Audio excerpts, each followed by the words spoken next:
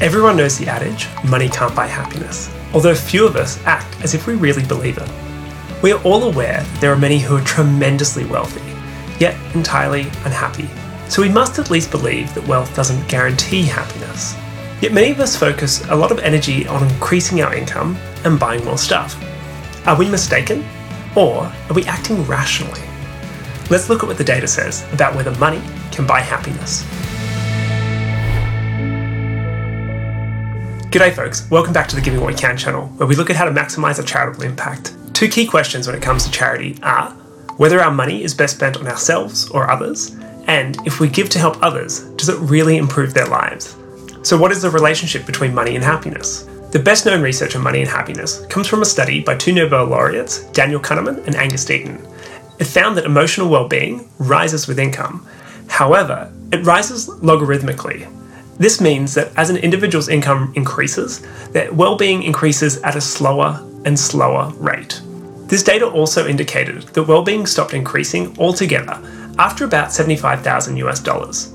So in summary, money can buy happiness, but only to a point. However, 11 years later, research by Matthew Killingsworth has come out which is purported to challenge this finding. The paper entitled Experience Wellbeing Rises with Income, Even Above $75,000 per Year, gives us a reason to think that we should take a closer look at the link between money and happiness. Let's dive in. The 2010 Kahneman and Deaton study examined the link between income, emotional well-being, and overall life evaluation. It relied on a survey of 450,000 American respondents that contained questions about emotional well-being, life satisfaction, and reported family income. After examining the data, the pair famously concluded that happiness remains basically unchanged once household income exceeds $75,000. The overall life evaluation keeps on improving. The key conclusion is that income's over $75,000 by life satisfaction, but not happiness. The 2021 Killingsworth study takes advantage of new technology to revisit the relationship between income and happiness. The new study used a smartphone app to periodically ask a large sample of people how they felt throughout the day on a continuous scale from very bad to very good. This is in contrast to the 2010 study, which simply asked people to recall how they felt in the past. As Killingsworth points out, the 2010 study's methodology is vulnerable to memory errors and biases in judgment. Contrary to Kahneman and Deaton's study, Killingsworth found that happiness and life satisfaction continue to increase with household income, even after incomes surpass $75,000. So does that mean that money makes a big difference in happiness, and that you should go work at Goldman Sachs? Note that his graph uses a logarithmic x-axis for income, and the y-axis uses z-scores, a measure of standard deviation that won't have much intuitive meaning to anyone unfamiliar with statistics. Here's the data for experience well-being, but plotted with different axes. What do we see with the data reformatted?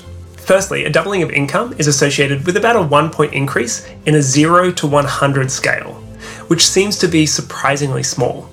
Secondly, if we change the y-axis to display a linear relationship, this tells a very different story. In fact, we see a plateauing of the relationship between income and experience well-being, just as found in the Kahneman and Deaton study, but it's at a later point, about $200,000 per year. Finally, and most interestingly, the paper actually mentions that the association between money and happiness was strongly moderated by individuals' answers to the question, how important is money to you? The more they valued money, the more it influenced their happiness. This raises an interesting question about causality. Do people value money because they know it makes them happier? Or does having more money make them happier simply because they value having more money?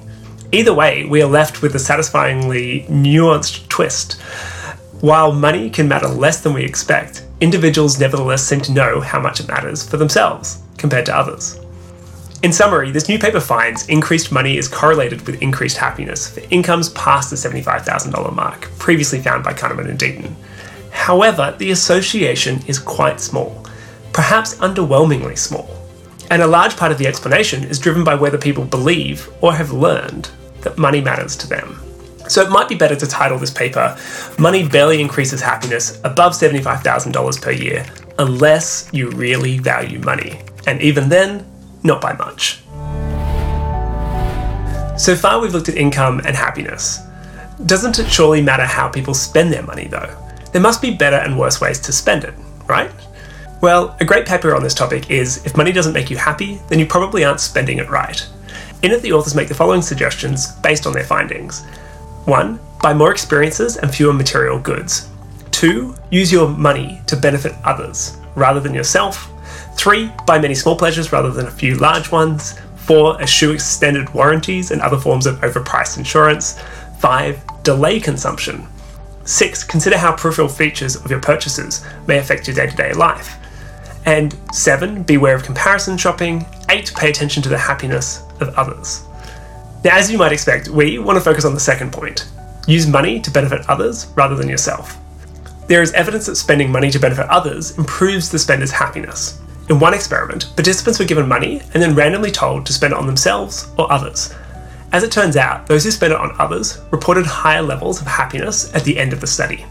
So one reason to give is that it will probably make you happier than the other ways that you could spend your money. The other, probably bigger reason is that it can substantially increase the happiness of others too.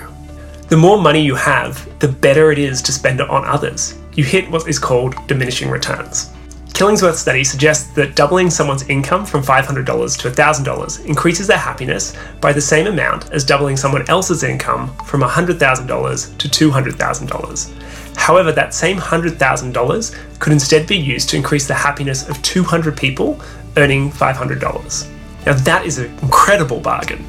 So in conclusion, it still seems that chasing ever-increasing amounts of money is a pretty ineffective way to find happiness for ourselves.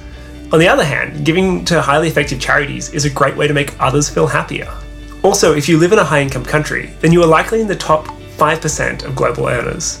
This means that you have an exciting opportunity to significantly improve the lives of others.